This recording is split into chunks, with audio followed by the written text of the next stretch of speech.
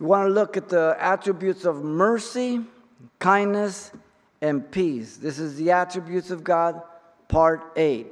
We come to our final study of the God of the Bible and the attributes of God as we look at these last three moral attributes of God that are communicable.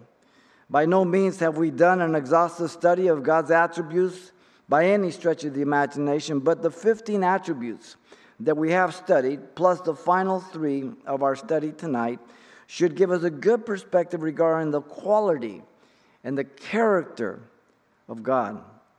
Hopefully, we also have a clearer and more accurate knowledge of who God is, His greatness, His eternal essence as Creator through His attributes that are incommunicable, that He alone possesses, as well as those that are now communicable to us. And so,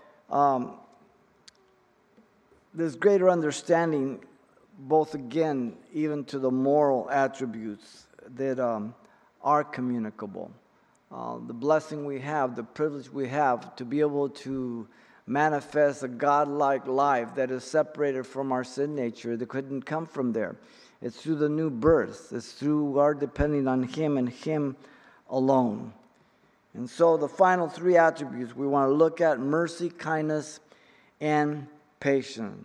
Now, as we go through these three attributes, bear with me, because sometimes it will seem like there is very little difference between them, yet they do vary in their use and application. You will also note that through the course of our study, we have used some scriptures for more than one attribute, because they cross over and they're included in there. And maybe that it gives more than one attribute, or it may convey the benefit of more than one attribute. So you look at the context and how we're using that. Let's begin with the attribute of mercy. The attribute of God's mercy is usually related to a person in misery or distress. Mercy speaks of God's innate desire to pity, to succor the needy, to meet the help they need. The book of Exodus depicts the attribute of mercy very vividly in Exodus 34, 6 through 7. Listen. And the Lord Yahweh passed before him and proclaimed, the Lord Yahweh, God Elohim, mercy and gracious, long-suffering, and abounding in goodness and truth, keeping mercy for thousands, forgiving iniquity and transgression and sin, by no means clearing the guilty, visiting the iniquity of the fathers upon the children and the children's children to the third and the fourth generation. The mercy of God, compassion, graciousness, that's God. Mercy is less than we deserve. Law is what we deserve. Grace is unmerited favor, what we don't deserve at all. Another way of looking at mercy is that it is the attribute by which God imparts to us, again, less than we deserve in terms of judgment or guilt.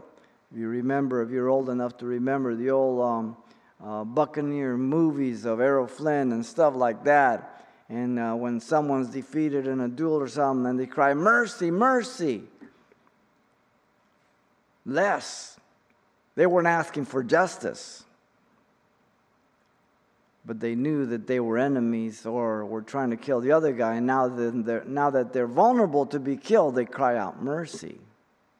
Less than they deserve.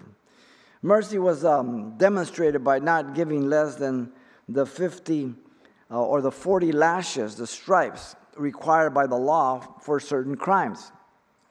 They would give minus 1, 39, 40 minus 1, 39, lest he be humiliated before the brethren, Deuteronomy 25:3 says. So 40 was judgment, 39 was mercy, minus 1.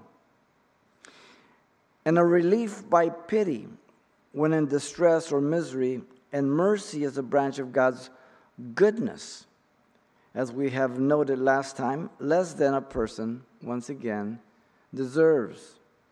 In the book of Numbers 14, verse 18, we get another reference to this attribute. He says, the Lord Yahweh is long-suffering and abundant in mercy, forgiving iniquity and transgression, but he by no means clears the guilty, visiting the iniquity of the fathers on the children to the third and the fourth generation. Now this is the second one, kind of almost word by word, from Exodus 20, the Exodus previous that we read there. Now, God does not clear guilty people.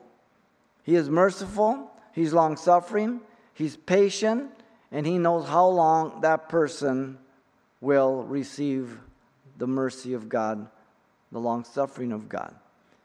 He deals with individuals' heart, but He is never permissive at all. And when He sees the heart bowing, humbling himself for God, God is merciful. But take note that in both Exodus and Numbers here, the emphasis is on by no means clearing the guilty. You must be careful not to think of God's mercy as God being permissive or partaking with a person's sin. Habakkuk 1:13 says that God's of pure eyes and to condone any evil in any sense of permission or just allowing it to take place. He's a holy God. He must judge it. And so sometimes people look at the scriptures and where God would, let's say David, when he committed adultery, the law said he should have been stoned. And as God saw his heart, his repentance, his brokenness, God forgave him. Mercy. Now we have a problem with that, but God makes no mistakes in judgments because He looks at the heart. And so we have to be real careful. We must see mercy as God's gracious goodness to pity the sinner in his or her misery in time of need. Book of Hebrews chapter 4, verse 14 and 16, that is given to us as Christians to come before the throne of grace to find mercy in time of need. Now, there are various words throughout the scriptures of the Old Testament that convey the attribute of God's mercy. Let me give you three of the most common words used. First, there's the word for mercy, which is hesed. In its root meaning, kindness, eagerness, it is also expressive of faithful devotion to a covenant. It's a covenant word. A good translation would be loving kindness of God. Jacob says this to God as his brother Esau is coming with 400 men, if you remember in Genesis 32:10. I am not worthy of the least of all the mercies and of all the truth which you have shown your servant, for I crossed over Jordan with my staff, and now I have become two companies. He acknowledges his unworthiness for the mercies of God. In Psalm 25:7, he says, do not remember the sins of my youth, nor my transgressions. According to your mercy, remember me for your goodness' sake, O Lord Yahweh. That's David. He's saying, remember not the sins of my youth. Sometimes we think of David being sinless, just always a real righteous guy. This is his youth he's talking about. Amazing. The word gracious is the second word, kanan. The root means to bend, stoop, incline, and kind to one inferior. A heartfelt response by someone who has something to give to one who has need. But you, O Lord, Psalm 86:15, are a God full of compassion and gracious, long-suffering, abundant in mercy and truth. All three words are present in this verse I just gave you. In fact, mercy and pity even accompanies an attitude and a posture and a tone. When you see a person so maybe injured or just in a situation that's so horrible, you even bow down to them, you crouch down and are you okay? It's that sense of empathy, sympathy, and a desire to help. The word compassion, rakan, has the idea of the womb and motherly feelings towards the child. Deuteronomy 13:17 says, "So none of the accused things shall remain in your hand," the accursed things shall remain in your hand, "that the Lord Yahweh may turn from the fierceness of his anger and show you mercy, have compassion on you, and multiply you, just as he swore to your fathers." The word compassion is the word rakan. Now, throughout the New Testament, the word mercy and compassion is also found. The words are two, elio and elios. And they are used to convey the idea of compassion and sympathy, once again, to one in need. The word mercy, again, means kindness or good will towards the miserable and the afflicted, joined with a desire to help them, and by acting on it. It's not just an expression. The word can be used of man towards man to exercise the virtue of mercy, to show one's self merciful towards someone. The word can be used of God towards men in general providence, the mercy and clemency of God in providing for the unbeliever. The word is used of the believer who has obtained mercy to show all the long suffering as a pattern of those who are going to believe on him for everlasting life. There are many things stated about God's attribute of mercy in the scriptures. Let me give you some.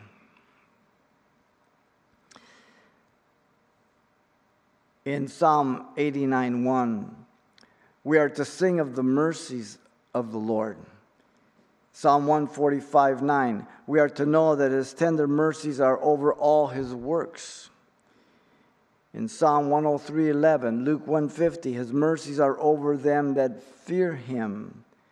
In Isaiah 54:7, we are told that with great mercies he will gather Israel.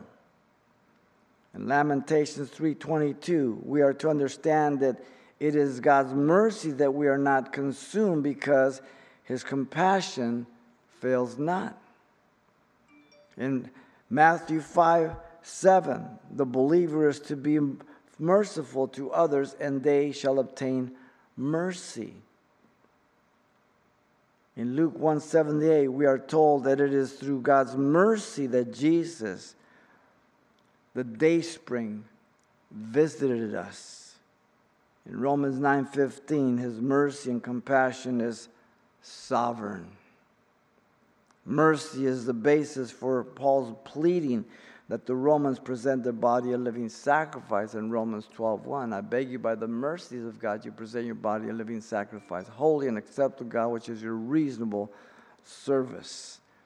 Paul calls God the Father of mercies, 2 Corinthians 1:3. Having received mercy, we are not to faint, 2 Corinthians 4:1. We are told that God is rich in mercy, Ephesians 2:4. We are told that it was according to his mercy that he saved us in Titus 3:5. We are to come to God boldly that we may obtain mercy and find grace to help in time of need in Hebrews 4:16. For judgment is without mercy to the one who has shown no mercy. Mercy triumphs over judgment, James 2:13 tells us. God's wisdom is full of mercy, James 3:17 tells us. We are to long for the mercies of our Lord Jesus Christ unto eternal life. Jude, verse 21, there's only one chapter. And throughout the New Testament, greetings, mercy follows grace and is one of the triplets: grace, mercy, and peace in the opening greeting. And the attribute of God's mercies are described as tender in Psalm 25:6, great in Isaiah 54:7, sure in Isaiah 55:3, new every morning in Lamentations 3:22 and 23, and abundant in 1 Peter 1:3. Is that enough for you about mercy? We serve a merciful God. And yet how often men charge God foolishly. Certainly the non-believer, but at times believers do. In a dream, a man sinned and confessed it to the Lord. 10 minutes later, he committed the same sin. And he muttered, "Oh God, there I went again." A big booming voice came out of the cloud. Did what? That is God's mercy to forget our sin. Less than we deserve. Now we must be careful not to conclude that it doesn't matter to God if we keep on sinning. No. God cannot forget. He knows everything. He cannot learn anything. And He chooses sovereignly to forgive the sin and forget it when we confess it from the heart. Wow. That's incredible. Absolutely incredible. So this is the moral attribute of mercy that is communicable and imparted to us that we might impart mercy to others. If you like receiving mercy, then you're a debtor to be merciful to others. Secondly comes kindness. The attribute of God's kindness is that attribute which describes God's pity and good deeds. Again, a little overlap, but a little different. The same word hesed is used in the Old Testament for kindness, as well as loving kindness that I said before, which is used for mercy. There would seem to be very little difference between mercy and kindness, yet mercy is describing pity and compassion to one in distress or mercy or misery. But kindness and loving kindness is not limited to those negative conditions of misery always. The word hesed is a key word for the Old Testament, as I said, synonymous with the attribute of God's faithfulness. The word loving kindness, hesed, appears some 248 times, and we find it in the mouth of Jonah, the prophet. Listen to him. The book of Jonah declares, "So he prayed to the Lord Yahweh and said, 'Oh Lord Yahweh, was not this what I said when I was still in my country?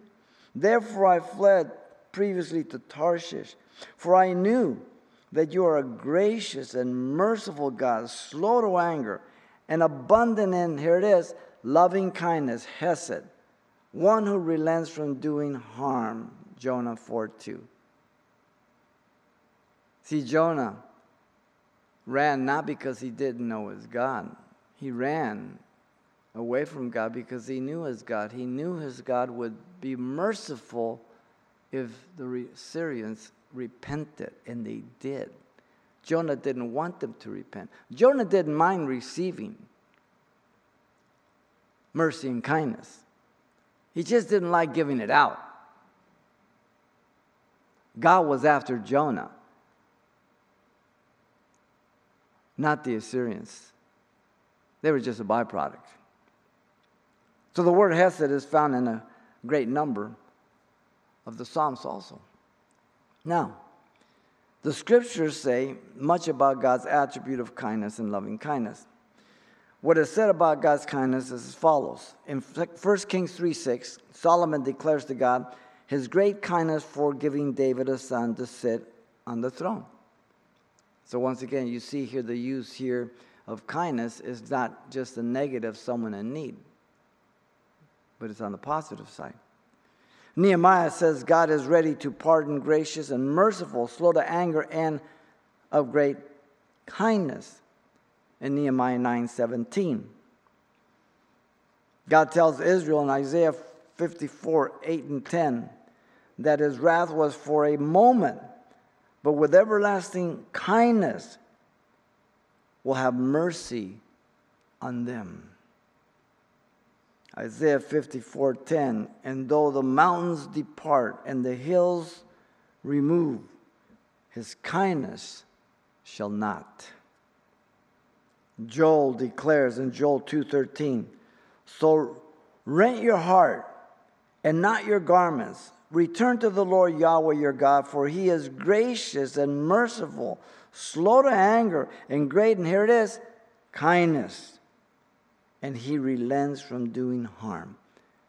Always when these words that we're looking at, these attributes of mercy and kindness and graciousness, God is seeking to turn the sinner from his sin patiently, lovingly.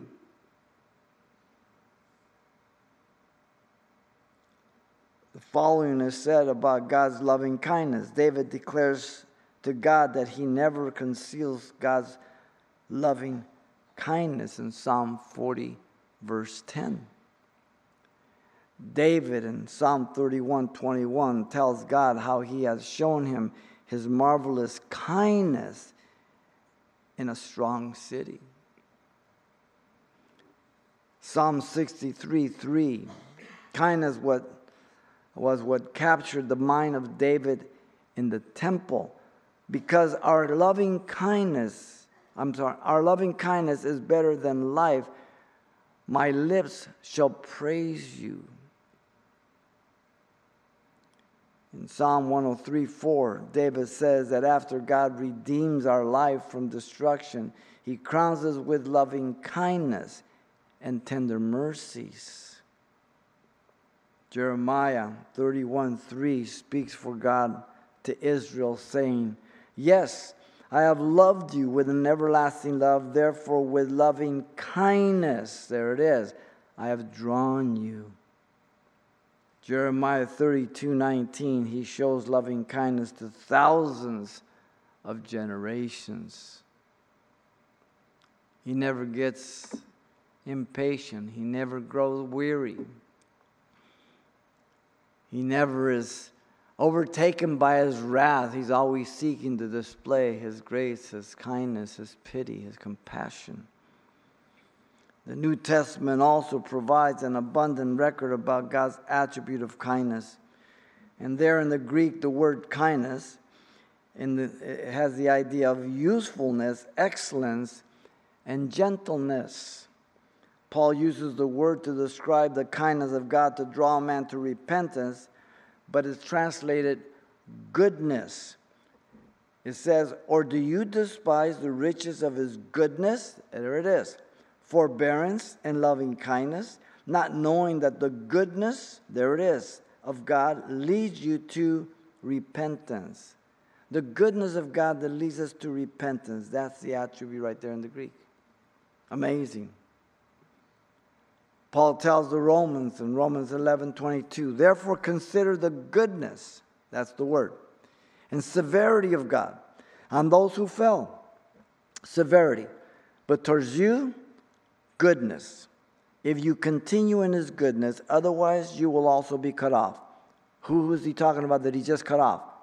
Israel. And he went after the Gentile. He's talking to the Gentile. If I cut Israel off, you be careful I don't cut you off. What do you do with eternal security, ladies and gentlemen? What do you do with your John Calvin doctrine? You just ignore it? You can't. The scripture is the standard, not a man-made doctrine. Paul says to the Corinthians that as ministers of God, they commended themselves to many virtues and sufferings. One of them was by kindness, there it is, of the Holy Spirit, by sincere love.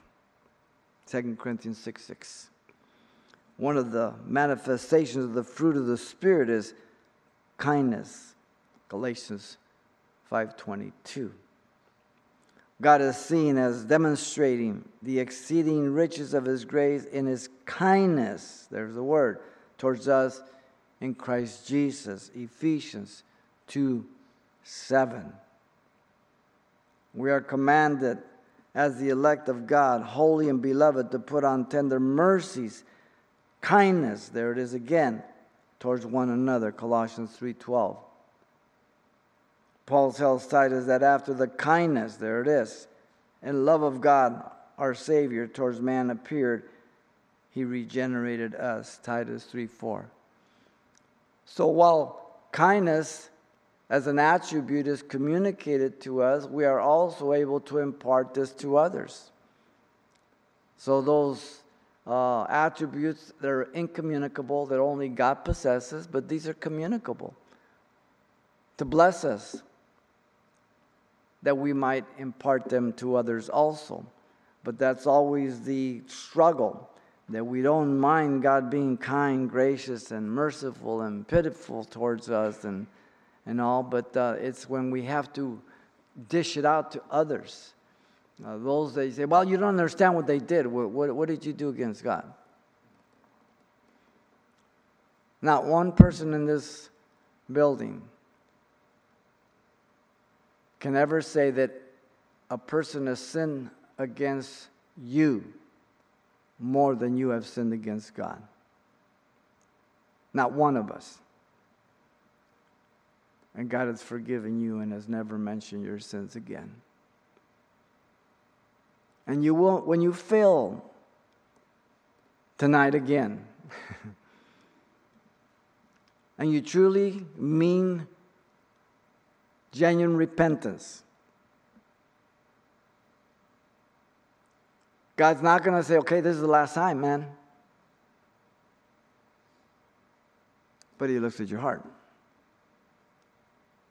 Wow.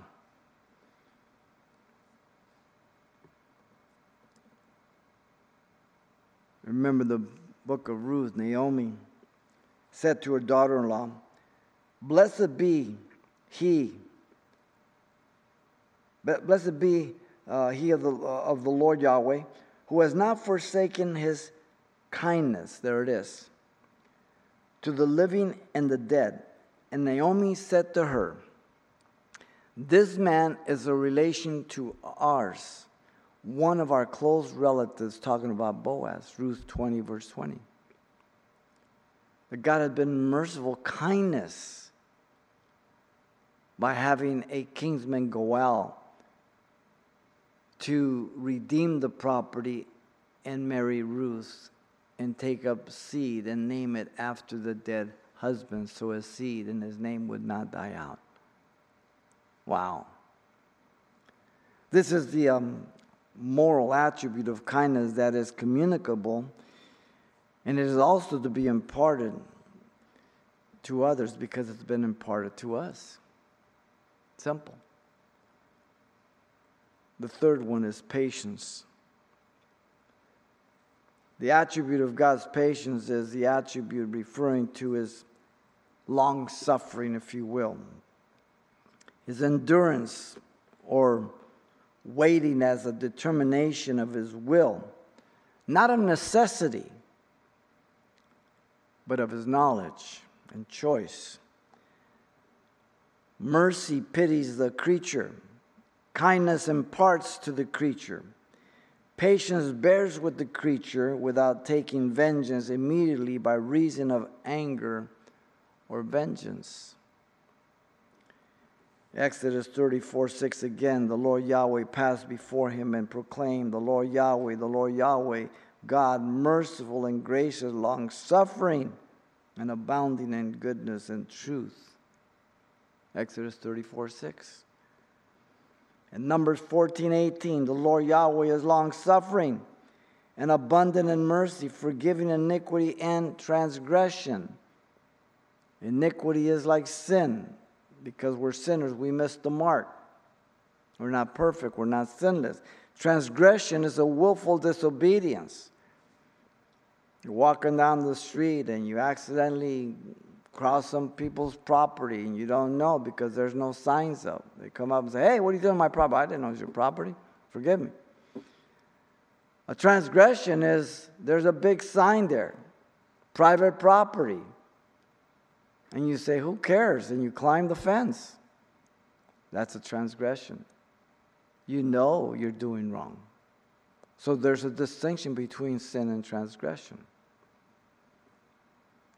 In Psalm 86:15, but you, O Lord Yahweh, are a God full of compassion and gracious, long-suffering, and abundant in mercy and truth.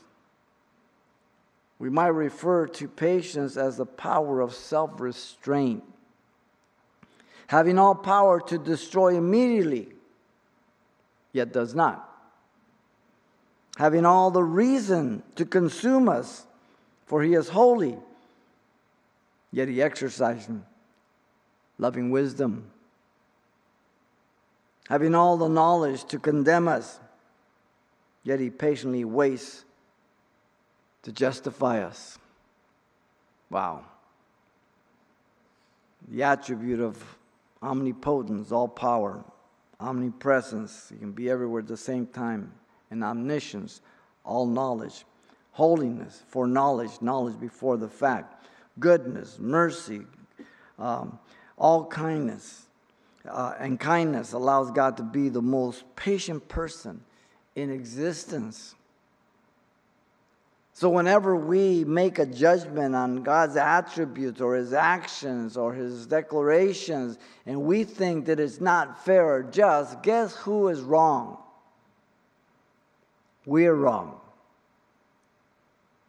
He is the epitome of perfection without sin or failure.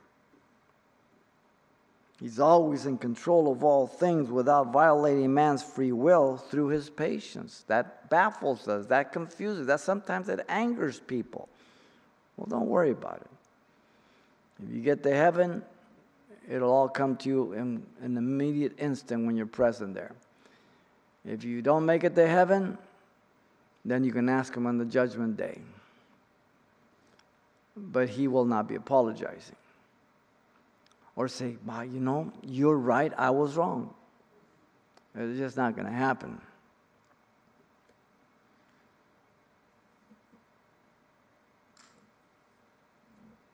For he is always long-suffering to manifest the ultimate patience with every person. The Old Testament is full of examples of God's long-suffering and patience, as well as the New Testament. The word patient in relationship to God's attribute does not appear in the Old Testament, but the word long-suffering appears in evidence of God's patience. The days of Noah give us a vivid picture of God's patience as Noah preached for 120 years. 1 Peter 3:20 tells us in the New Testament commentary. Now, how long would you have waited if you knew no one else was going to believe except the 8 that believed at the beginning? I would have smoked them. I would have brought that flood the next hour. But God waited 120 years that no one would ever be able to charge God of being impatient or unrighteous or controlled by his wrath. The patience of God is seen in the constant rebellion of Israel from the time they exited Egypt. How long would you have put up with Israel? They charged Moses as well as God of leading them out to destroy them in the wilderness right after the Red Sea in Exodus 17, right after they crossed it. Didn't take long. They made and worship a golden calf at the foot of Sinai as Moses was receiving the law up in the mountain in Exodus 32. They refused to enter the promised land at Kadesh Barnea for fear and lack of faith in Numbers 13 and 14, believing that they would be destroyed. So God says, you're going to take the longest death march you've ever taken as a nation, 38 years. And when you die, everybody over the age of 20, your children are going to inherit the land. Wow. Acts 13:18 says, now for a time of 40 years, he put up with their ways in the wilderness. Patience. The period of the judges wearied the patience of God. But he dealt with them severely. And as they repented, he was merciful and kind. It was his long-suffering, his patience. The evil heart of Saul to destroy David patiently waited for judgment.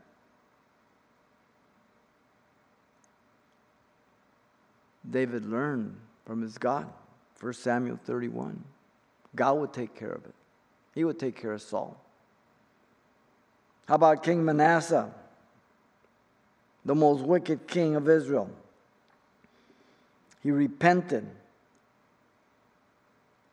in captivity, and he came to know the Lord, and God brought him back in 2 Kings 21 and 2 Chronicles 33, and he tore down the altars. The most evil king born to Hezekiah in the extension of his life for 15 years. God has his perfect will and his permissive will. Hezekiah should have just gone home. Manasseh would have never been born. Wow. The patience of God towards Israel's unfaithfulness before sending them into captivity is tremendous. The book of Jeremiah 52, just to give you a taste. The long suffering of God after the captivity, as the people had once again joined themselves to the Gentile women in Nehemiah 13. And therefore they had to join themselves to idolatry again, though everybody says that the Babylonian captivity cured Israel of idolatry. I don't believe that. Read the book of Nehemiah. Read the book of Ezra. And the ones that were most guilty were the priests, the leaders. The children spoke half the language of Ashdod and the language of the Hebrew. Wow. And if you marry pagan women, you're going to worship their gods. And if not, you're tolerating them. Now, the New Testament uses basically three words for patience. One is hupomono, or moni, which is made up of two words, and it appears 32 times in the New Testament. The first word is hupo, which means under, endurance, constancy. The second is moni, which means to abide. The word means steadfastness and constancy regarding the obstacle and difficulty. Paul, in writing to the Romans, calls God the God of patience and comfort. May he grant you to be like-minded towards one another according to Christ Jesus in Romans 15:5. Now these are attributes that can be communicated from us to others. The second word is macrothumia. It also is made up of two words, and it appears 14 times in the New Testament. The first macro, and I'm sure you figure out macro, means long. You have micro and macro, right? It means long forbearance or fortitude. The second word, thumos, means temper. So the word means to be slow in avenging or retaliation. Paul mentioned it as a manifestation of the fruit of the Spirit, long-suffering, in Galatians 5:22.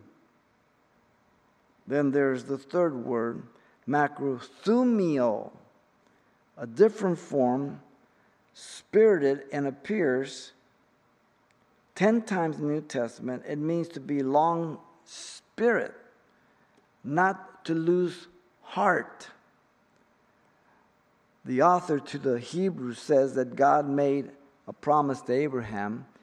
It says, and so after he had patiently endured, he obtained the promise. Hebrews 6:15. The patience of God is seen towards the unbelieving world in their unbelief, mockery, and abomination. If you read Romans 1:24, 26, and 28. Unclean thoughts, vile affections, reprobate minds. There's a threefold spiral downward. God is very patient. God gives them up to debased minds. It describes there the corruption of creation, worshiping of creation rather than the Creator, which is blessed forevermore.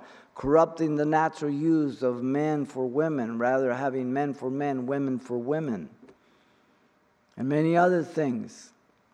Nothing new under the sun.